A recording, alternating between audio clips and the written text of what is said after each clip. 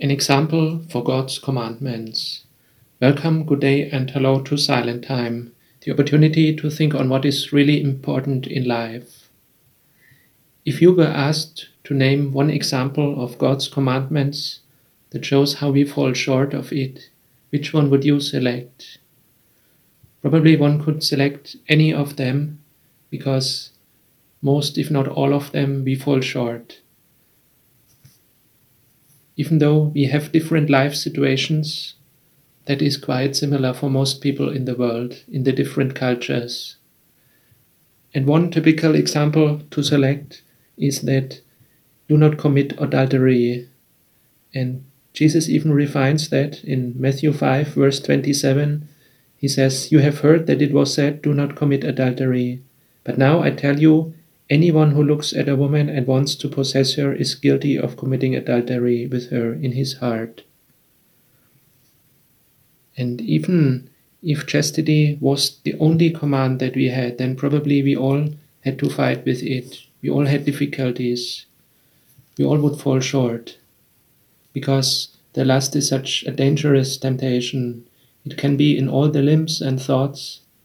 It can be in our ears. It can be in our mouth, if we make bad jokes, dirty jokes, or it can affect the whole body and mind. So what can we do? All the saints had to fight with that, were fighting with that. And it can help to listen to God's word, to take defense in Him, to let Him protect us, and take refuge in prayer, to seek God's grace and His help, and to meditate on the gospel, to remember Christ's suffering, what He has done for us, and remember that we never can be good enough. It never depends on us how much we can achieve. It only depends on what God has already done for us.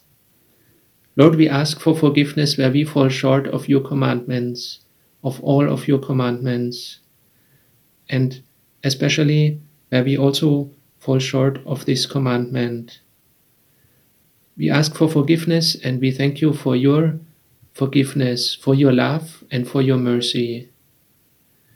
We pray that you may change us, that you may fill us with your Holy Spirit, that you may change us and make us as you want us to be, and that you prepare us that we finally can fit into your eternal kingdom, where we will praise your holy name forever. Amen.